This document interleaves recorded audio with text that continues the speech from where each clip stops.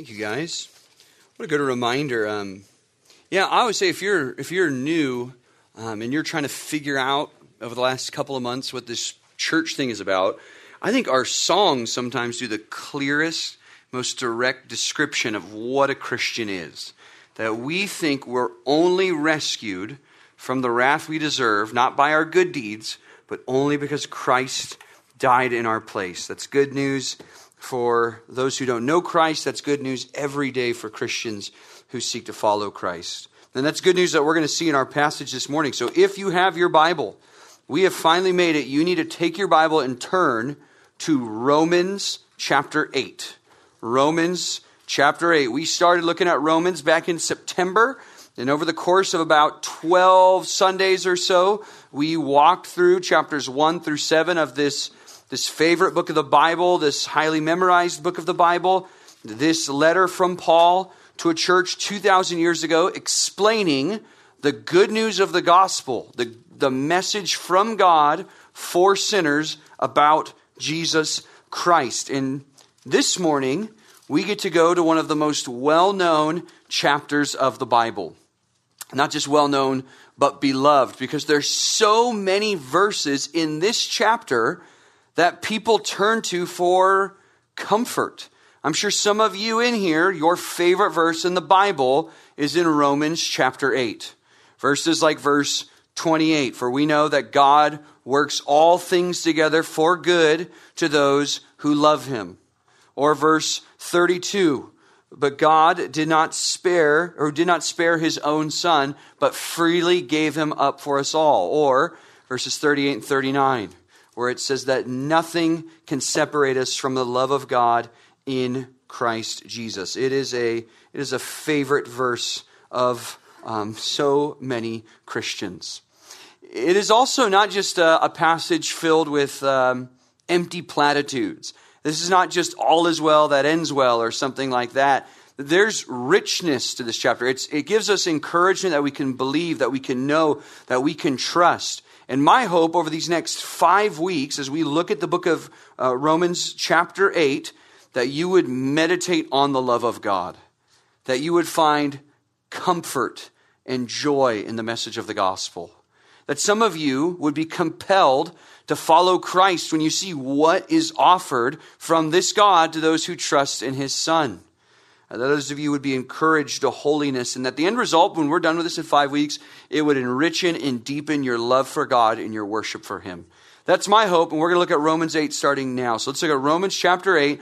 Today we're going to look at verses 1 through 11.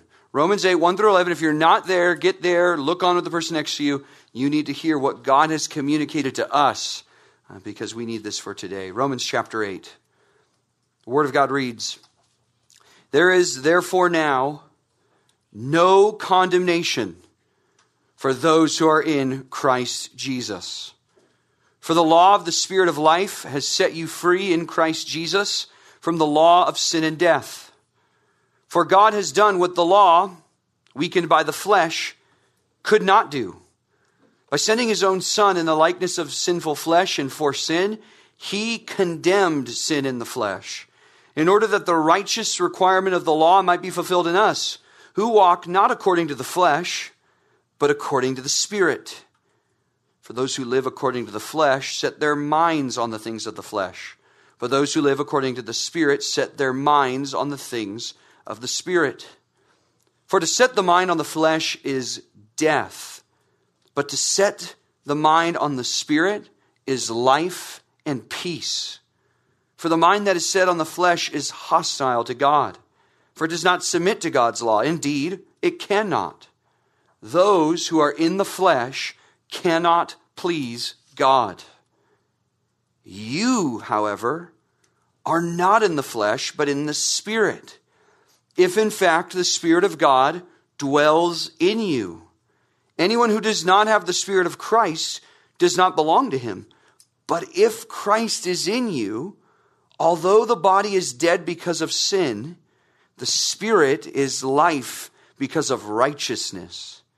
And if the Spirit of him who raised Jesus from the dead dwells in you, he who raised Christ Jesus from the dead will also give life to your mortal bodies through his Spirit who dwells in you. Amen. This is God's word. We need to pray before we start studying this chapter, so let's pray together. Heavenly Father, we are so thankful that we now get to look at your word and to look at the magnitude of the promises that you have given to believers.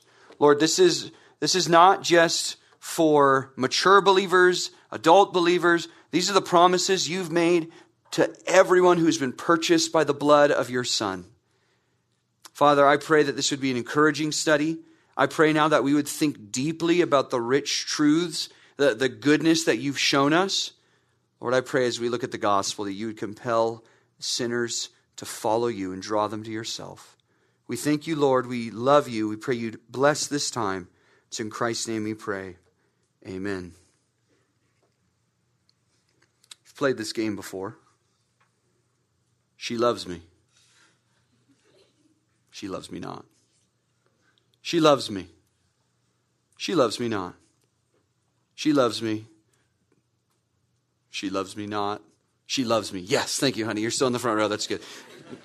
That was the nastiest flower I could find on campus, but we made it work. So you've played that game before. You remember this when you were a kid, pulling it, saying he loves me not. It's a silly game. I don't know if any scientific studies have been done as to the accuracy of the love of said person. But I think for so many of us, that is an accurate reflection of our relationships. For many of us, we go through life worried about the people we come in contact with, working through in our minds, they love me not. So much of what we do is driven by fear, or at least curiosity as to whether or not we're actually accepted by those we interact with. So many of us are secure with our friends, but others of us are worried, if I mess up, if I don't dress a certain way, act a certain way, post a certain way, my friends will reject me. Some of you have someone that has procured a boyfriend or girlfriend, and that relationship seems to be driven by fear. I need to act this way, call it this time, text this time, or I'm out. He loves me, she loves me not, etc. That doesn't change in high school. The same will be true when you move to get a job one day, and you'll be curious, does this boss like me? Is he against me? And many of us live consumed with this sort of fear. And it's natural to some extent, right? Because we have, in our thinking, begin to consider that if people really knew our flaws, they wouldn't like us as much. We know our flaws, and we don't like what we see. And so therefore, if I can hide these, if I can only talk a certain way, or maybe my post only reveals so much about myself, then people will see the best version of me, and then they will accept me. Because if they knew the real me, I would be rejected. And I think sadly, we take that mindset into our spiritual life as well, into our walk with the Lord. You know, we show up on Sunday, we know we're dressed our absolute best. You are presenting now, most of you, the best version of yourself. But God sees us the rest of the week, and we know what we look like the rest of the week. And we ask questions like, how can I be saved in light of this? Does God really love me since he knows this about me? How can I really be forgiven? Does God love me now the same way he loved me back then?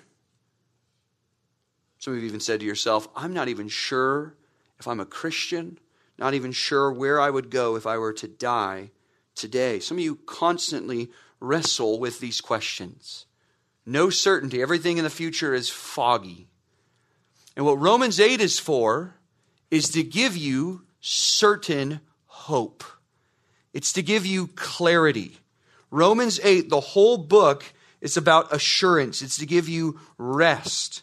It's to silence your own suspicions about your spiritual walk.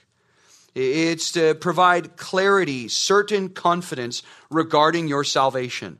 It's meant to tell you, yes, the promises of God are true. His word, his promises do not falter.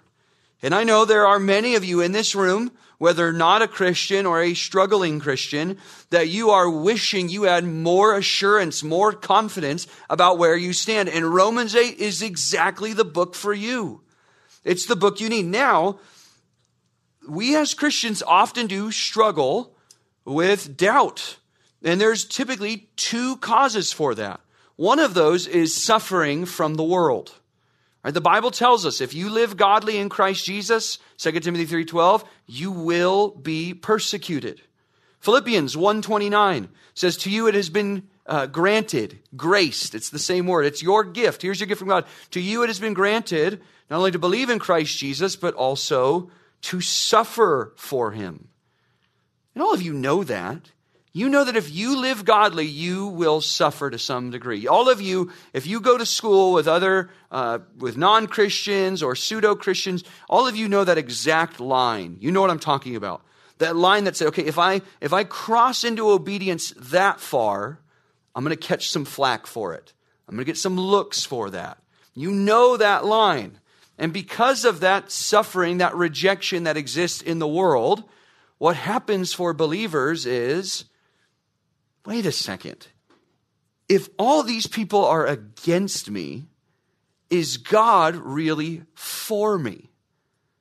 Right? I mean, why does rejection come when it seems to come from obeying the Bible? Why do unbelievers seem to be better off? How can I really be living under God's blessing if obedience makes life so hard? Right? You've thought that before. You've considered that. You've walked through that. And so that's one reason people doubt the promises of God. Maybe this isn't true because the good life seems to be opposite of this book. So that's one reason we doubt rejection of the world. The second reason we tend to doubt whether or not God has really saved us, forgiven us, has he really secured heaven for us, is because of the sin that exists in our own hearts. It's the rejection of the world and the sin in our own hearts that causes us to doubt. Let's think about what Romans has said about sin so far.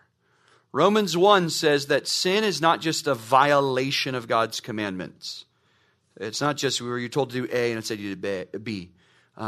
Sin is you've rejected God personally. Romans 1, you've suppressed the truth. You've held down the truth and unrighteousness. And sin is not just for, wicked, unreligious people. Romans chapter 2 talks about religious people who walk in the same sort of sin, who saying one thing, live a different way. In fact, take your Bible and go to Romans chapter 3. We're not going to do a huge overview, but I want us to understand the context of Romans chapter 8. Go to Romans 3, because Romans 3, I think, is one of the strongest descriptions of what sin looks like, of how sinful sin is. So here's what Paul the apostle writes. Verse 10 says, as it is written, none is righteous. There's no one who could say, I'm a good person. No, not one. No one understands. No one seeks for God. All have turned aside. Together they have become worthless. No one does good, not even one. So when we sin, when we talk back or yell at our parents that God has put in authority over us, it's not just we've broken a rule, we've turned aside from God. We've gone a different direction than where he would be. In verse 18 there says, there is no fear of God before their eyes. So sin is rejecting God. Sin shows no respect for God. It says, God, you are not as God-like as you claim to be. That's what we've learned so far. And yet the good news of the gospel is what? Verse 21. But now the righteousness, the way to be made right before God, the righteousness of God, the way for God to say you are in the right, you are spotless, the righteousness of God has been manifested apart from the law. Although the law and the prophets bear witness to it. Verse 22, the righteousness of God through faith in Jesus Christ for all who believe. That's what we just sang about. That through Christ, by trusting in Jesus, that is not just saying to Jesus, I'll be a partner, I'll be a fan, but clinging to Christ to rescue you from your sin. God claims you as right, holy, sinless. It's not a clean yourself up act. It's you are cleaned and declared innocent from the outside. And it's certain, it's clinging to Christ who died on the cross in our place as sinners. That's how we're forgiven. Chapter 5, verse 1 says the exact same thing. Therefore, since we have been justified, we've been declared right by faith, we have peace with God through our Lord Jesus Christ. You could have peace with God through Christ, who's 1 Timothy calls him a mediator, a peacemaker, because he died in the place of sinners. So we know that. You think we see the sin in our hearts. Josh, you've told me how bad sin is, Romans 1, 2, and 3. Paul, now you've told us how we could be forgiven, Romans 3, 4, beginning of 5. But turn, if you would, to Romans chapter 7. Because this is where doubt creeps in. Because we live still with the reality of sin in our life. Verse 14. For we know that the law is spiritual, but I am of the flesh. I'm of this corrupted body that still wants to sin. I'm of the flesh. Verse 15, for I do not understand my own actions. For I do not do what I want, but I do the very thing I hate. Verse 18, for I know that nothing good dwells in me, that is in my flesh, in my corrupted body. For I have the desire to do what is right, but not the ability to carry it out. I do not do the good I want, but the evil I do not want is what I keep on doing. Verse 21, so I find this to be a law, that when I want to do right, he says this is a law. This isn't talking like legal law. This is like Murphy's Law. You know Murphy's Law, whatever can go wrong. Well, it's a principle. It's a practice. We see, Paul says, I find this to be just a normal habit in my life. He says, what is that? That when I want to do right, evil lies close at hand. Verse 24, it makes him respond, wretched man that I am, who will deliver me from this body of death? If you're a believer, you've experienced Romans 1 through 7. You've seen the horrors of sin, and it's caused you to repent and cry out to God to rescue a rebel like you. And you've known the greatness and the mercy of forgiveness, to know that all your sin has been washed away, nailed to Christ at the cross. And then you know the difficulty, the angst of Romans 7. Why, when I know sin is so bad, and why, when I know I want to obey, do I keep on sinning? And in that frustration, what some of us do is say, I'm probably not a Christian. Because if I were a Christian, and if I were actually going to heaven, I wouldn't deal with sin like this. I'm probably some false convert. And we stop there. Every time you see your own sin, your mouth pops off at your parents, you're unkind to friends again. You see anger, jealousy, rage, consumed with the things of the world. But even this week, how many of you were surprised? Don't raise your hand. But how many of you were surprised by sins you committed coming off of winter camp? Where you just felt so spiritual and so near the Lord. And why 5 days later are you thinking, man, what happened? The aim of Romans 8 is to help us put to death the doubt that says, how does God still love me when my sin is so heinous? Romans 8 is about quieting those doubts. Quieting the doubts that come from suffering from the world and come from the sin that still resides inside of us. If you're looking for a sermon title for this, you can call this Certainty for Sinners. How can forgiven sinners who still sin know for certain that God loves them, that they've been forgiven, that their sins are paid for? That's what we're looking at in Romans 8. That's especially what we're looking at today in Romans 8, 1 to 11. And if you're a note taker, what Paul wants to do is give you two comforts that help struggling Christians work through the sin that still exists in their life. And I say struggling Christians because this text will seem very strange for nominal, non-struggling Christians. The question is not, do believers still sin? Believers still sin. Unbelievers still sin. Make believers still sin. The Christian struggles with their sin because they love Christ and they know they're betraying him. So what do they do about it? And this text gives you, high school student, two comforts. You've got to know this. You've got to understand this. If you want to live a life free of anxiety about the future, you need to know these two truths, okay? So what are those two comforts that God wants you to know for certain that he loves me, not God, but if he loves you, he always loves you. Here's what they are. Number one is this, the work of Christ. The first comfort is the work of Christ. And I want you to notice that none of this has have anything to do with looking at ourselves primarily. It's going to be looking at Jesus. If I look at Jesus, I can know that God still loves me the way he promised he would love me. Now, is there a better verse in the Bible than Romans 8:1? Maybe. I don't know about this whole ranking of verses system, but Romans 8:1 is such a comfort. We know our sin. We know the judgment that should happen because of our rebellion against God. And Romans 8:1 says, there is therefore now no condemnation for those who are in Christ Jesus. No condemnation. The word condemnation is to judge against. It's a courtroom word. And you've seen, if you've ever watched on the news, the sentencing of a major case where the judge reads the sentence and says guilty or not guilty, right? And what does he have? He has that gavel, right? It gives a little oomph to it, a little certain to it. The defendant is not guilty, done. And that's it. Everybody knows, case closed, it's over. And for the Christian, if you're in Christ, God has permanently spoken on the matter. Not guilty.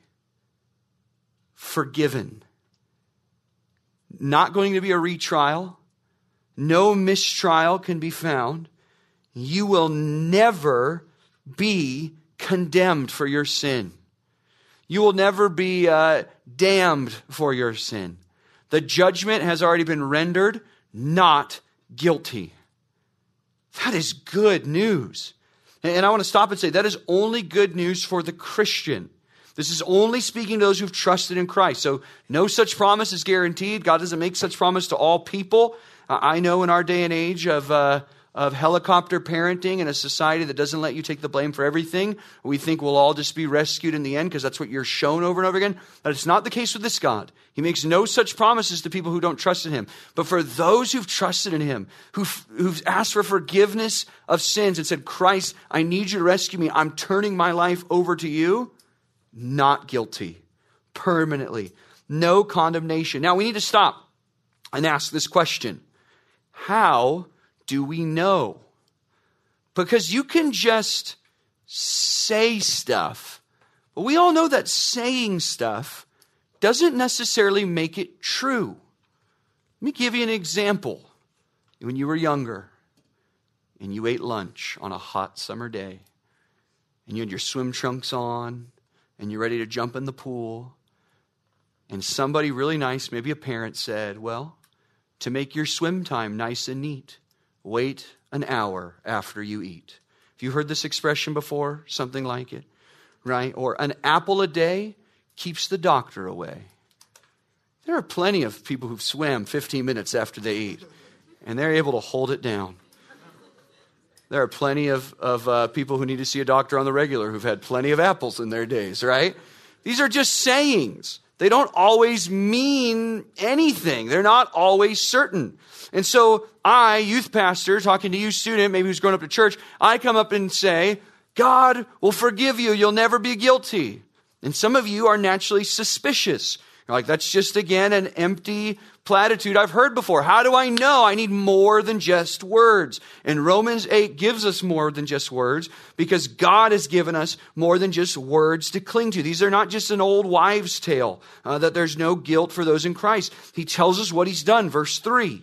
Verse 3, for God has done what the law, weakened by the flesh, could not do. So let's stop there. If you want to know you're not guilty, it's because something that God has done. He has accomplished on behalf of sinners.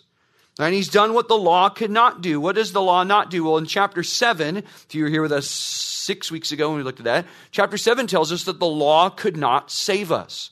Why? Because we were so wicked that when the law would say stuff like, do not lie, our corrupted flesh would go, ooh, that sounds good.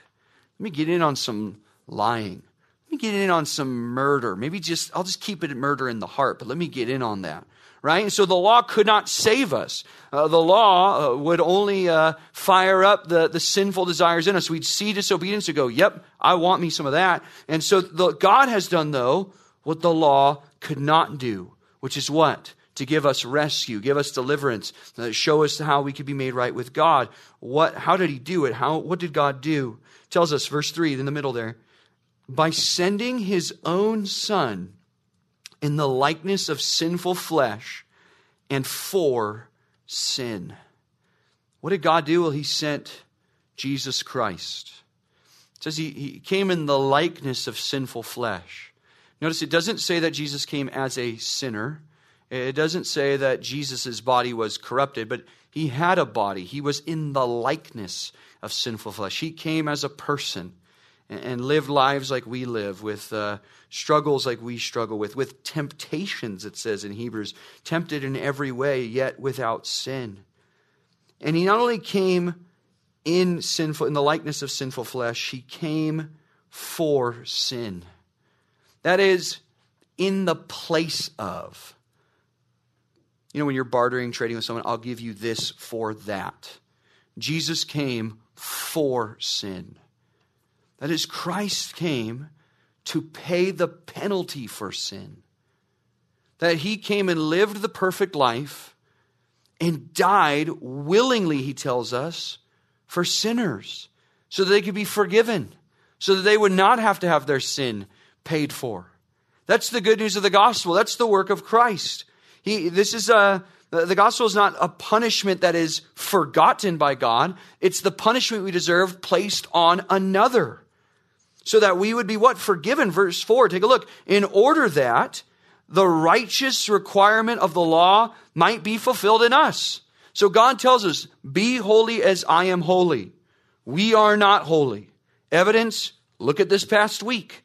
And yet Christ lived holy on our behalf and took the punishment for us, so as if now God looks at us as if we lived a holy life. That's the gospel. That's the work of Christ. Why does God view you as holy? Well, I went to church and I memorized verses. No, he views you as holy because Christ died in your place. 2 Corinthians 5:21. God made Christ, who knew no sin, to become sin on our behalf, so that his righteousness would be given to us. That's the gospel. That's why God loves us, because it's as if we've lived Christ's life. But if you notice, I skipped over a part there. Take a look at verse 3. Again, it says, by sending his own Son in the likeness of sinful flesh and for sin, he, what's that word? Condemned sin in the flesh.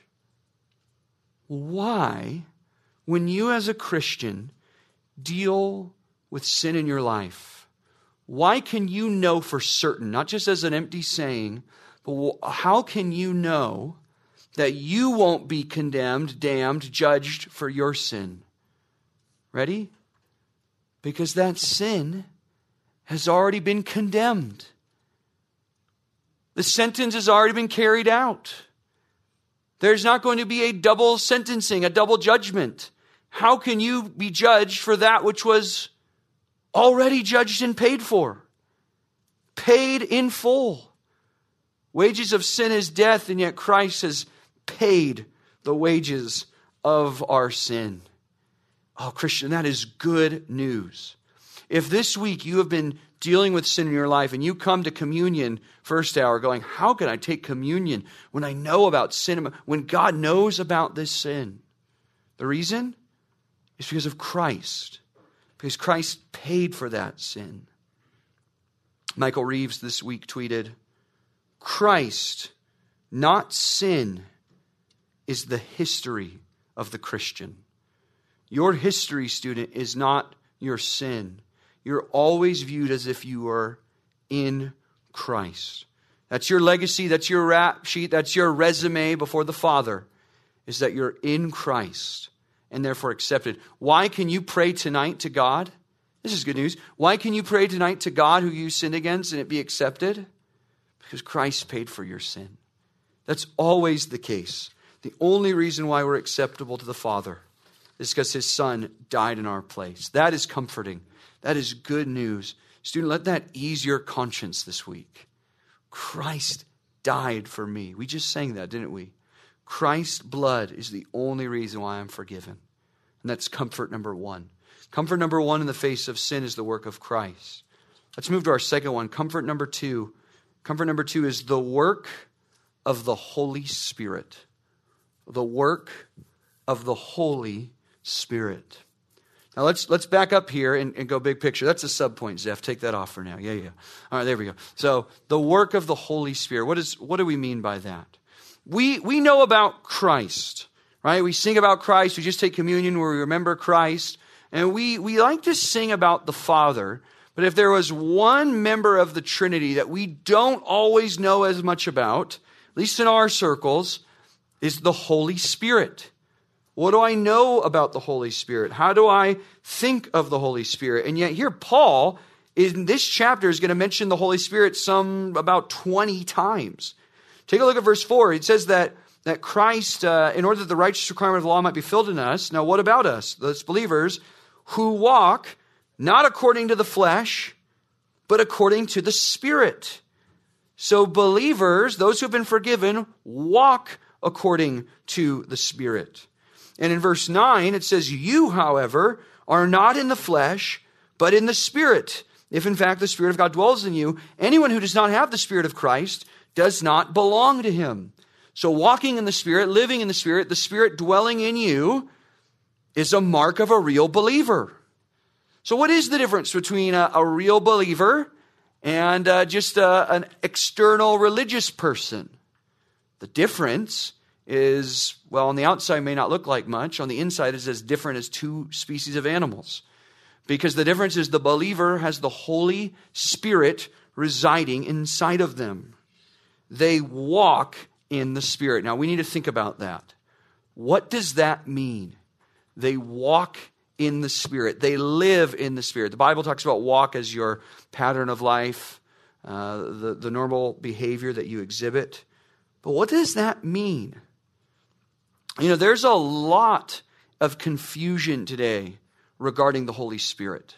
And if you were to talk to a lot of different churches outside of the Grace Community Church context, some of them would have some pretty severe critiques about the way our church interacts with the Holy Spirit.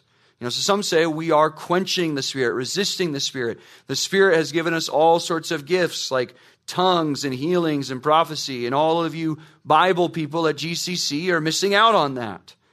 And we could talk later, if you want to, about those gifts. I'll give you a quick reason why we don't believe in those things, because the way it's practiced today is not the same as you see it in the Bible. Bible healing is you touch someone, they're fully healed. Not you touch someone a bunch to make their headache go down. Prophecy is you speak the very word of God. It's not spiritual hunches. And tongues is not a prayer language that just comes upon you. It's speaking a known language. Like I would speak Chinese to a Chinese person sharing the gospel, even though I've never taken a single Chinese class. So those are the gifts in those days. We don't see those practiced today, and so it makes us wonder, why aren't those manifestations of the gift around today? But even so, there would be others who wouldn't critique us because of the gifts. I think the bigger critique, where people would say, grace doesn't really understand the Spirit, is because they'd say we're, stuffy. How can the Holy Spirit work when the guy up front is wearing a tie, and there's an organ, and there's like stand up and sit down, and we barely clap, and nobody raises their hands. And how do you've heard these critiques before, right? You've heard some of these that, man, I feel like the Holy Spirit was there, and the Holy Spirit's not really there. You've talked to others, you've heard about this, or maybe not. I'm just making stuff up maybe. But for so many people, that's the idea of the Holy Spirit. The Spirit for them gives energy. They sing about like the Holy Spirit is welcome here. They feel the Spirit. It's more of the emotional feels. That's what the Spirit is. You want to be careful with that because I can get the same thing if I go to a U2 concert. And so you want to think through, is the Spirit just emotions? Is it just the feels? What I want you to see, student, is Romans chapter 8 provides a greater, more glorious picture of the ministry of the Holy Spirit. Better than the Holy Spirit giving you feels, better than the Holy Spirit giving you emotions, the Holy Spirit in Romans chapter 8 is not a ministry of what you feel. It's a ministry of what you know. It's what you know for sure. It's what you can bank on. And the Holy Spirit helps us know, helps us have that confidence that we are really believers, that we really belong to Christ, that God will really bring us home. And if you see the Holy Spirit in your life, Romans 8 is saying, you know you're saved. See this connection here. Look at verse 2. For the law of the Spirit, that's that word law being used as principle again, pattern. The law of the Spirit of life has set you free in Christ Jesus from the law of sin and death. But if you notice there, verse 2 flows from from verse 1. So verse 1, there is no condemnation. Why? Because the Spirit has set you free. And so there is this link between your sins being forgiven and the Spirit's work in your life to put sin to death and make you holy. And so if Christ saved us, then certainly the Spirit will sanctify us. Let me say that again. If Christ has certainly saved you, then the Spirit will certainly sanctify you. Evidence of the Spirit changing you in your life is evidence that Christ has saved you. I'll say it differently. If there's no evidence of the Spirit's work in your life, then perhaps there's no evidence that Christ has really rescued you. That's what's happening here. That's what Paul wants to see. Now, I don't think Paul's point in this passage is for us to test ourselves. He wants to give comfort. But let's ask the question again. Verse 4. Verse 4, those who are of the Spirit will walk in the Spirit. Verse 4, who walk, believers walk, not according to the flesh, but according to the Spirit. What does that mean? What does it look like to walk according to the Spirit? How do I know I'm somebody, right? Because people who are of the flesh are like Romans 2 people who know the law but don't live it out. So how do I know if I'm a religious person that I'm a walk in the Spirit sort of person and not a walk in the flesh sort of person? 2 evidences of it. Here's the first one. What is the work of the Spirit? We see the first is a change in mind. There we go. That's what I was looking for earlier. Is a change in mind. The work of the Spirit changes the mind of the unbeliever upon being saved. Verse 5.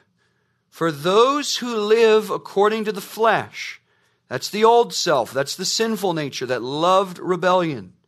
For those who live according to the flesh set their minds on the things of the flesh, but those who live according to the Spirit set their minds on the things of the Spirit. Now, what does set your mind? What do we know about this? Well, I want you to first notice that he's talking about the mind. That conversion is about a change in the inner man, the inner person. Right? Even the word repentance, right? Repentance means change of mind. That's a change of mind about your sin and your need to follow Christ. But evidence of the Spirit starts with your thinking. Now, what is this not saying? This is not saying, well, if you ever have a fleshly thought, you're probably not of the Spirit. It's not what he's saying, because that's Romans chapter 7. We do battle against sin. But what Paul is talking here is about patterns. Do you constantly set your mind on the things of the flesh, or the things of the Spirit? It's talking about your mindset. It's talking about mentality, your focus, how you're bent. Another word would be obsession. Some of you can think of an example of a friend who's obsessed.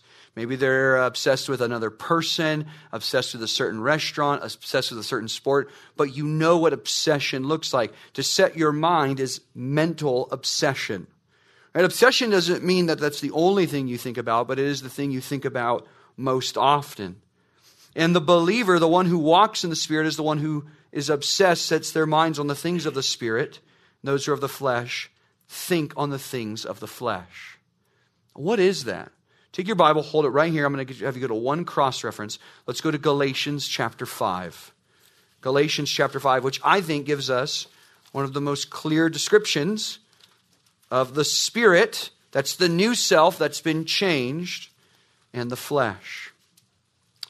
Let's look at the deeds of the flesh. Galatians, we're in chapter 5. That's to the right of where we are in Romans. Galatians chapter 5, we'll start in verse 16. I say to you, again, this is normal, but I say, walk by the Spirit, and you will not gratify the desires of the flesh. For the desires of the flesh are against the Spirit, and the desires of the Spirit are against the flesh. Notice you can't kind of go back and forth. It's which camp are you in? Now look at verse 19. It says, now the works of the flesh are evident. Sexual immorality, impurity, sensuality, idolatry, sorcery, enmity, strife, jealousy, fits of anger, rivalries, dissensions, divisions, envies, drunkenness, orgies, and things like these. I warn you, as I warned you before, that those who do such things will not inherit the kingdom of God. And when we say flesh, we've been talking about that sin is not just something we do, it's something that we're corrupted by. We're born with a sin nature. And even though we are forgiven as Christians, there's still something just fallen about our bodies. What does it mean to live in the flesh? To live in the flesh, it's, if you sin once, you're in the flesh. That's not true. But to live with your mindset on the things of the flesh is that your thinking goes towards these things and loves these things here in Galatians 5. It's to be obsessed with sexual craving, with idolatry, with enmity. That means strife. That's the kind of person that's always thinking about the people they're angry with. It's always mentally frustrated, cutting people down. I can't believe they do this. How dumb are they? It's dissensions, divisions. It's envy, hatred, pleasure-seeking. Again, I want to make it very clear. A Christian is still dealing with sin because they're in their fallen bodies. But the mindset on the flesh is obsessed with these things. They're obsessed with the things of the world. They're obsessed with what they can get out of the world. I say that last one because that helps us, because remember, in Romans 2, Paul talked about sometimes sinners that are fallen go to church every weekend. So what does that mean to look in the flesh?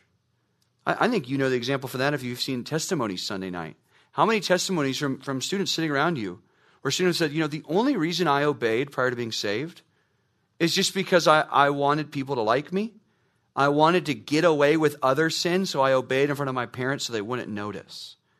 That's what the mindset on the flesh looks like. Its ultimate aim is towards rebellion.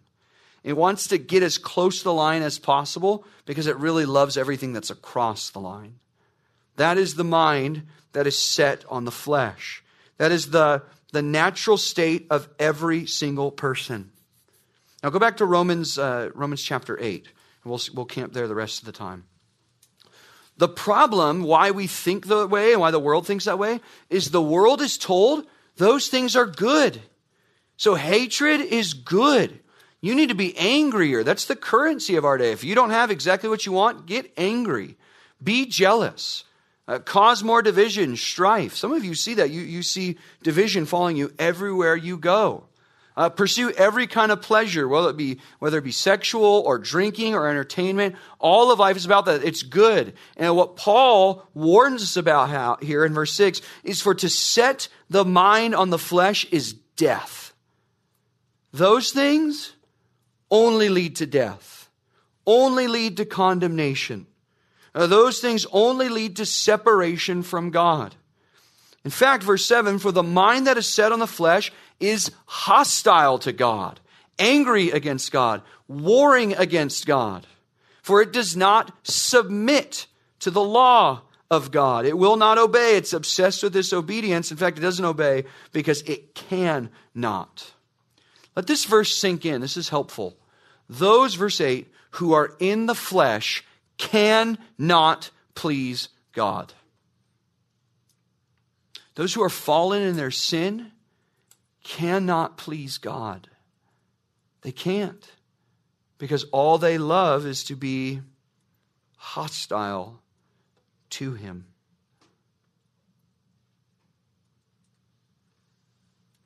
That's each of us in our natural state. That was each of us in our rebellion. That was each of us in Romans chapter 5. It says that while we were enemies of God. But when you're saved, something different happens. God puts His Spirit inside of you. He changes you from the inside out, and the Spirit comes to dwell in you. And your life looks different. How does it look different? You don't get taller. Some of you do because you got saved while you were young. Your bank account doesn't go up. You're not necessarily better looking. I could tell. And what changes? What changes first is your thinking. You begin to have the mind that's set on, obsessed with, bent towards love and joy and peace and patience and kindness and goodness and gentleness, faithfulness, self-control. Your mind bends towards those things. You want to pursue those things because you want to honor the God who's changed you so that you can do those things. The Christian wants to obey from the heart, from the mind first. That's what life in the Spirit looks like. They're set on those things. And when they fall short, their conscience bothers them. Why? Because their mind is set on the things of the Spirit. And so, student, if you are in a Romans 7 battle with sin, or you're despairing over the sin in your life, again, not despairing because it hurt your reputation, but despairing because you've dishonored God, that despair comes from a mind that is set on the things of the Spirit. That despair only exists inside of you, that struggle, because of the Spirit that's inside of you. Now that's comforting, right? There are plenty of people that don't feel bad about their sin, and the only time they feel bad is when they're weeping after they've been caught. It's a man word, sadness. The Christian struggles in private and confesses to others because their mind is set on the things of the Spirit. But it's not just there. Second, it's a change in action. It's a change in action. So what is the work of the Spirit? He changes our minds, and as a result, it changes our actions.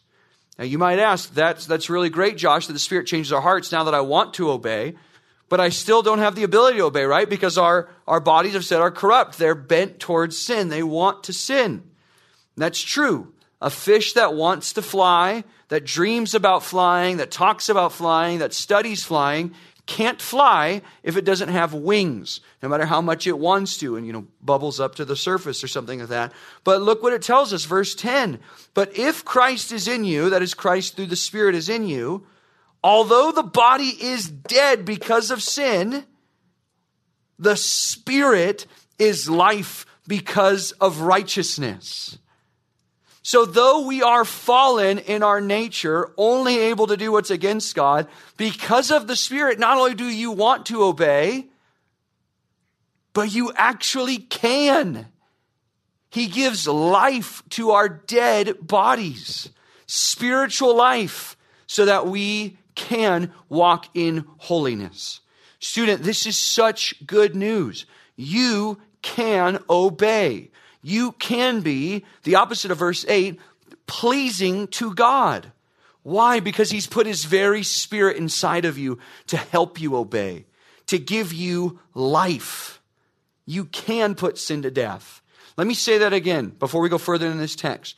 Whatever sin you're dealing with, whether it's something to do with the mouth, the eyes, your own actions, the way you interact with others, whatever sin you're dealing with, if you're in Christ, you absolutely can put that sin to death. We'll look more at that next week. But you can because of the Spirit who has given life to your bodies. That is good news. And ready? If you're a Christian going, man, I don't know how I still deal with this sin in my life. Look back at other areas in which you've grown. Or look back in other ways that you've once disobeyed and now started to obey. Okay, those past marks of obedience, that's not license to keep sinning, but it's evidence of the Spirit's work. You didn't obey because of yourself to begin with. All obedience you've done is the fruit of the Spirit. And that's incredibly comforting, right? It's incredibly comforting because it's evidence of this change. And if we've been sanctified by the Spirit, it's evidence that we have been justified, forgiven in Christ. Now, to what degree does this change happen as we wrap up? Look at verse 11. If the Spirit of him who raised Christ Jesus from the dead dwells in you, he who raised Christ Jesus from the dead will also give life to your mortal bodies through his Spirit who dwells in you. You know what that is saying? It's saying that change that we've experienced so far because of the Spirit is like a preview of coming attractions. Right? The same Spirit who resurrected Christ is the Spirit that not only gives our bodies life, but will give our bodies life eternally. Will glorify our bodies. Will remove sin in our bodies forever. And so therefore we could trust now that He has given us the ability to obey. Oh, that is such good news. That we can obey in Christ. What kind of power in my life is at work to help me obey? Resurrection power. That's the kind of power that's at work in you to help you obey if you're in Christ. This text is not an examination text. It's not a passage that Paul writes to say, now, are you in the flesh or in the Spirit? But as I say that, and as I talk about resurrection power to help you obey, have you seen that in your own life? It'd be so strange if somebody would go, I have no idea if I've been resurrected from the dead. Right? And yet, have you seen yourself spiritually pass from death to life? One of my prayers would be, student, that some of you would not be naive. That you would see I'm a Romans 2 sort of non-believer. A religious person who's walking in the flesh and not in the Spirit. And that you would cry out to God and ask Him to save you. And if you do that, you know what will happen? No condemnation. His Spirit will dwell in you and give life to your mortal body so that you might obey Him now. That's the good news of the gospel. If you're in Christ, that's how you can know for certain that God will fulfill His promises to you. How do I know that I really belong to God? Because His Son has died in my place. And I know I belong to Christ because I see His Spirit in my life. It's nothing to do with me that gets me into heaven. It's nothing to do with me that gives me comfort. I am comforted when I think on Christ and the mercy of God in sending His Son and sending His Spirit. And that is good news that gives us rest. Let me pray. Father, thank you for your word. Thank you for what your word tells us about the Christian life. God, thank you that there is no sin in our life that is too difficult for us to turn from. But because of your Spirit which was powerful enough to raise your Son from the dead, Because of your Spirit's work in us, Lord, we can be holy. Father, we praise you for your grace. We give all praise to the Father and the Son and the Spirit for the goodness shown to sinners, Lord. Help us, God, this week to live transformed lives, that are in accordance with the work you've done in us. Thank you, Lord, for helping us to see that we've really been saved by giving us these clear comforts. It's in Christ's name we pray. Amen.